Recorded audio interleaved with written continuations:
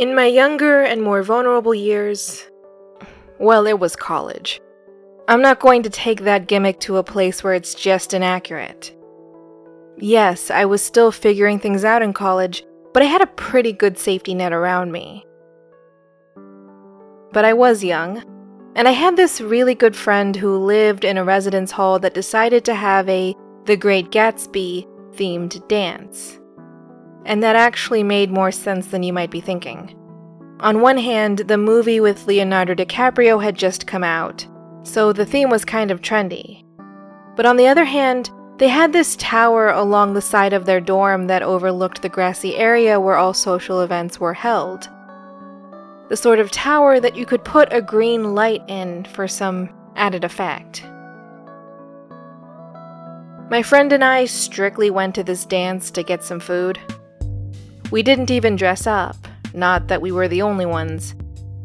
A lot of people did not dress up in costume-esque 1920s style clothing, as they did not have it, and it was just before midterms, so no one had the time to go shopping for the occasion, or the urge to procrastinate, which basically looks like the same thing. After we ate, we went back to her dorm room to watch movies and anime. I don't remember exactly what it was that we amused ourselves with, which is not surprising because that wasn't the part that stuck with us.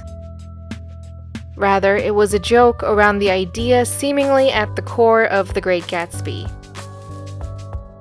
"You can't repeat the past, old sport," one of us would say, and the other would reply, "Of course you can, old sport."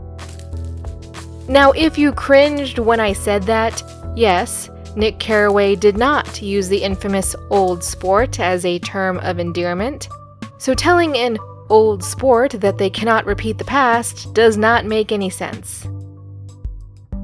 I was the one to mess the lineup when both of us were tired. And being tired, we both thought it was absolutely hilarious. Because inside jokes between friends don't need to be objectively good or logically sound, it never went away. And jokes like that can be repeated. But what about the past? Old sport. Hi, it's Em. Welcome to episode 87, and part 2 of 2 in this surprise discussion on the comforts of nostalgia. Because in some ways, Jay Gatsby does what I've been doing recently, as in living in the past. As I talked about last week, I have completely lost track of time with childhood television shows. I mean, yes, the immediate rebuttal would be a matter of intensity.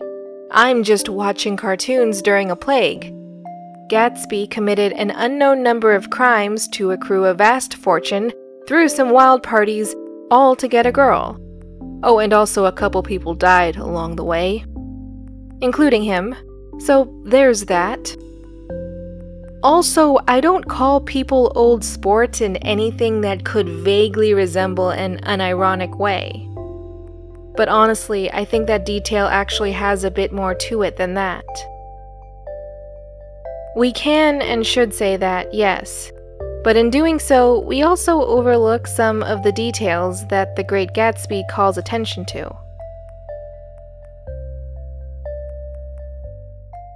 Before we get there, however, if you aren't familiar with The Great Gatsby, the 1925 novel by F. Scott Fitzgerald, let me fill you in. Basically, there's this young man named Nick Carraway, and he's our narrator. He's also a young man seeking employment and some sense of fulfillment, I guess. He goes to the New York City area, specifically the fictional towns of West Egg and East Egg. He's got a lead on a job as a bond salesman out there, and also a cousin, Daisy Buchanan, who he's not incredibly close to, but then again, she's not really close to anyone.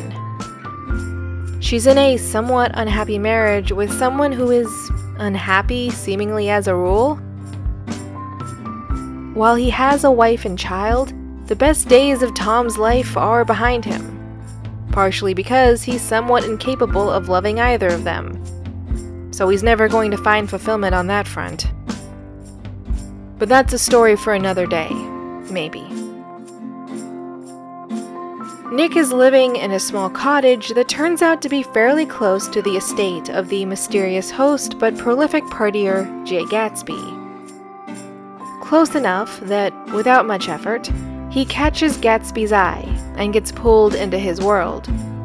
Which isn't just about partying. It's mostly about trying to win over his first love, Daisy, and yeah, same Daisy. And as far as friendships go, that could be an awkward start, you know? Trying to be friends with someone who is pretty much obsessed with your cousin.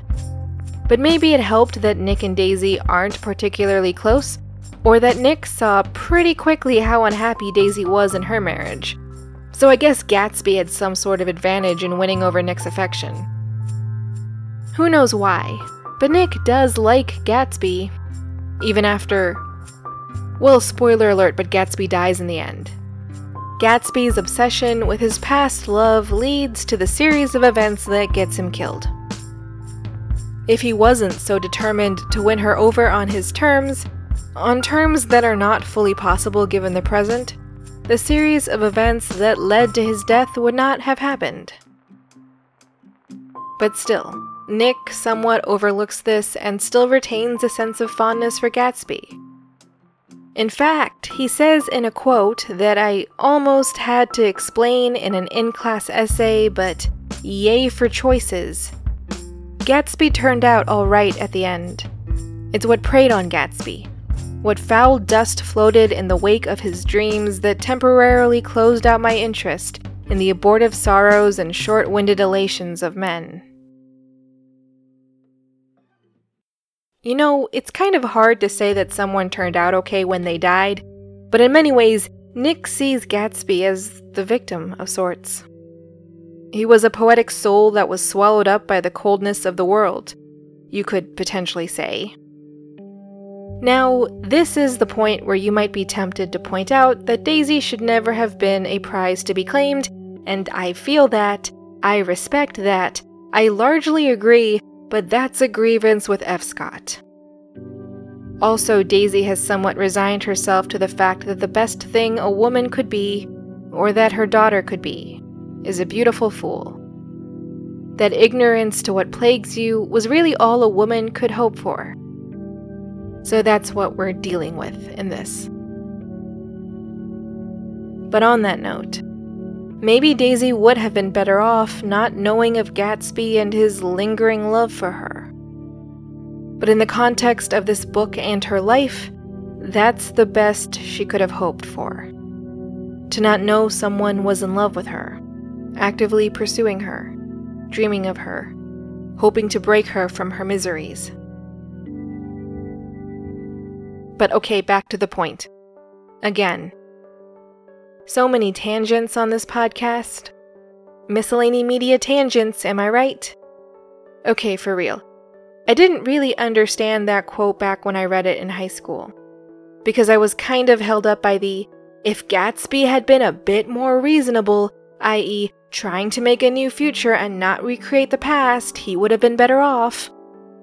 Which is not entirely the perspective Nick seems to have. Fun fact, the second thought I got caught up in was, wow, people really tend to make their own miseries, don't they? Both of those things need to be unpacked and addressed some other time. Nick's perspective, though, seems to be that Gatsby was this wonderful man who got swallowed up by something outside of him. Something external destroyed Gatsby, not necessarily that he willed his own destruction by any means, careless or otherwise. And that's the thing that Nick seems to hate. And look to points 1 and 2 for potential explanations, but as I sit in my home, for many more hours than normal, while my cats cause absolute chaos because me and my neighbors are home, and the cats are still super confused about it, I can't help but see that there's some other sort of culprit involved. Gatsby started a retreat into the past, and that past turned out to be a trap. But instead of focusing on the trap, we could always focus on what sent him running to the past in the first place. The past being, in this metaphor, what he assumes to be not just safe, but some sort of ideal as well. Just like a childhood cartoon is for me, but yeah, less extreme, of course. Now, The Great Gatsby takes place against the backdrop of the Roaring Twenties in America. Life was good if you were rich. There were a lot of pleasures to be had, and everything should have been fine. But it wasn't fine. Pleasure was only a distraction. And if someone like Tom Buchanan, Daisy's unfaithful husband and just all-around useless person, sees through the haze and is confronted with something more existential, well, what do they really have going for them? The crushing realization that they have been essentially worthless since their early 20s. Not a great look. Or feeling. It just goes against human instinct. We all want to feel useful, right? We want to feel like we're accomplishing something or we are engrossed in something worthwhile. As evidenced by the fact that I'm still seeing tweets about the promises of being better when we leave this, or lamenting that those grand plans for productivity, for producing insert item of individual interest here, are just not coming together right now. They just aren't. And it sucks that we can't see tangible results doing the things we need to do, i.e. get through this. But that's unfortunately how it is right now. Doing the best you can just isn't all that flashy of an achievement, I'm afraid. But regardless, when we feel that distraught, we have this fight or flight response. Take it down or get away from whatever threatens our perception of security. Now, in this case, the line between the two reactions blurs a bit, because an escape from this is a more direct rebellion than you might expect. But in many ways, Tom, with his more aggressive take-them-all-down attitude, is the fight. He fights directly and indirectly, moving the rest of the proverbial chessboard around in a way that leads to Gatsby's destruction and lets Tom get away with it all scot-free. His defense against this dread, you could say, is being a self-centered jerk, exalting himself and trying to subtly persuade others to do the same. To give him validation through some sort of social contract.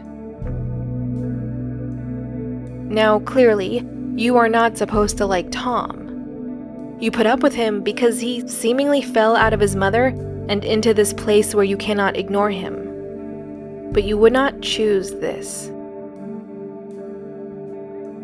Gatsby, on the other hand, is remarkably charming and friendly.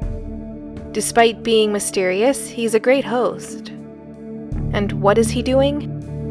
In many ways, he's running into this dream of his, into the past, a place that he knew not just to be safe, but to be wonderful. Because he had love.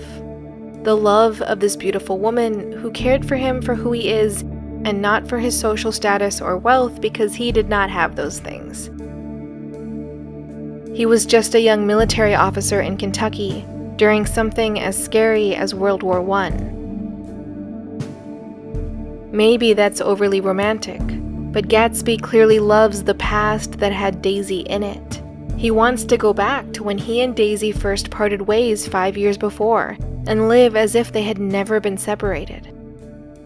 Living in a sort of disconnected and impossible to fulfill daydream.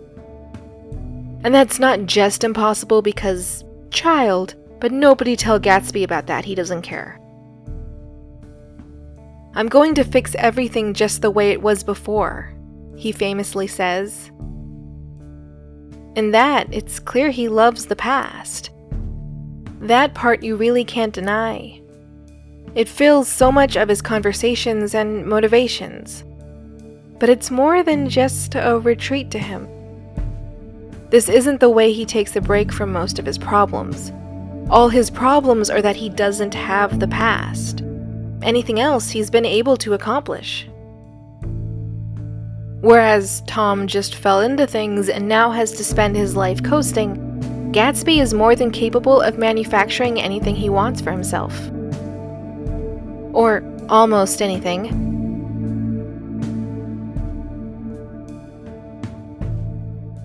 Towards the end of the book, Nick is confronted with the extent of Gatsby's reimagination.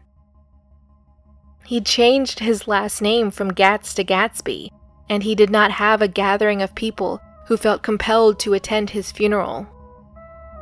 People would fill his home during his parties, but those same people did not feel compelled to even pretend to mourn him at his funeral. A simple act of respect, to be sure. In the course of his pursuit, Gatsby literally sacrificed all that he was and could have been for this illusion. Not just that Daisy could be his, but that she had only ever been his. That she never loved Tom or anyone else. Let them return to the state of young lovers who think the world consists of only them. Never mind that they have aged a lot in the past 5 years, and Daisy now has a daughter of her own. No, Gatsby can't see any of that. He sees the dream he had, the nostalgia-fueled dream of what was 5 years before. This isn't a break for him, right? This was an obsession. This became his identity and every pursuit he had, not a way to cope. But what was he trying to cope with, you might be asking? What was he escaping from? Besides the law as a bootlegger? Well, it can't be so clear. Gatsby's fantasies are of a beautiful domestic life with Daisy, and those fantasies seep into every word. Particularly those he says to Nick. He doesn't disclose anything about himself. Everything is about Daisy. Although it would have been the type of life where he would not have been sent to war, because, if you had enough money, it would be easier to get out of certain things. At the very least, he would not be rejected as a suitor for a lack of financial prospects. Or that was F. Scott Fitzgerald. But that's part of it, I guess. Gatsby escaped circumstances where he had no control of his life or his world. The rich had a bit more control. But still, he didn't have everything. Still, everything was moving past him rapidly. He was a leaf in a current of water as things were being taken away from him. Daisy was taken away from him, and he's scrambling to get it back through this obsession. But he can't get it back. He can't take it back in order to build the beautiful future that was unfairly denied him. And that's unfortunate. Even though Gatsby is a fictional character, I'm not going to deny that he might have been hurt by the loss and genuinely grieved her. But at the end, one has to let go of the past and reimagine the future. Potentially a better future than what one could have had. Certainly a future better than what Gatsby actually got. I always knew I was going to talk about The Great Gatsby on this podcast. And I had a couple stories of my own green light across the bay. And then this whole general circumstances of the world thing happened, and now, for the sake of balance, I felt the need to pair it, albeit loosely, with a discussion of Rugrats. With a discussion of how I myself kept falling into my past because it's just easier to do right now. But honestly, sometimes it's easy to think of our breaks into nostalgia or bread or whatever outlet we choose as a sort of self-destruction along the lines of Gatsby's.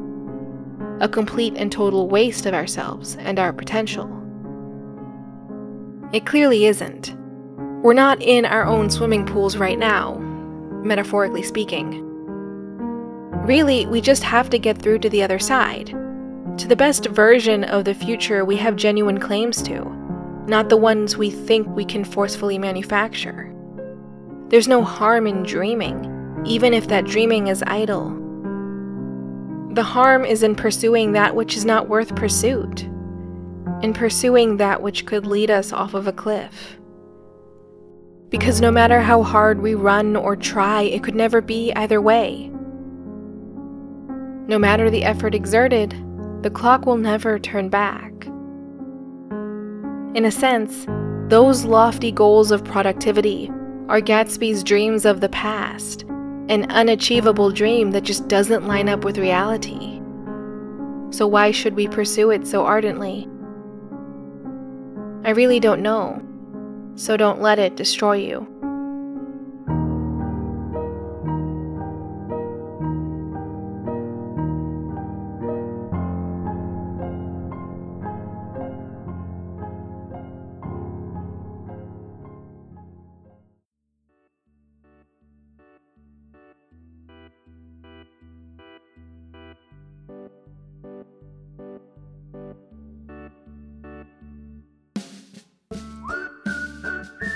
This has been a production of Miscellany Media Studios, with music licensed from the Sounds Like an Earful music supply.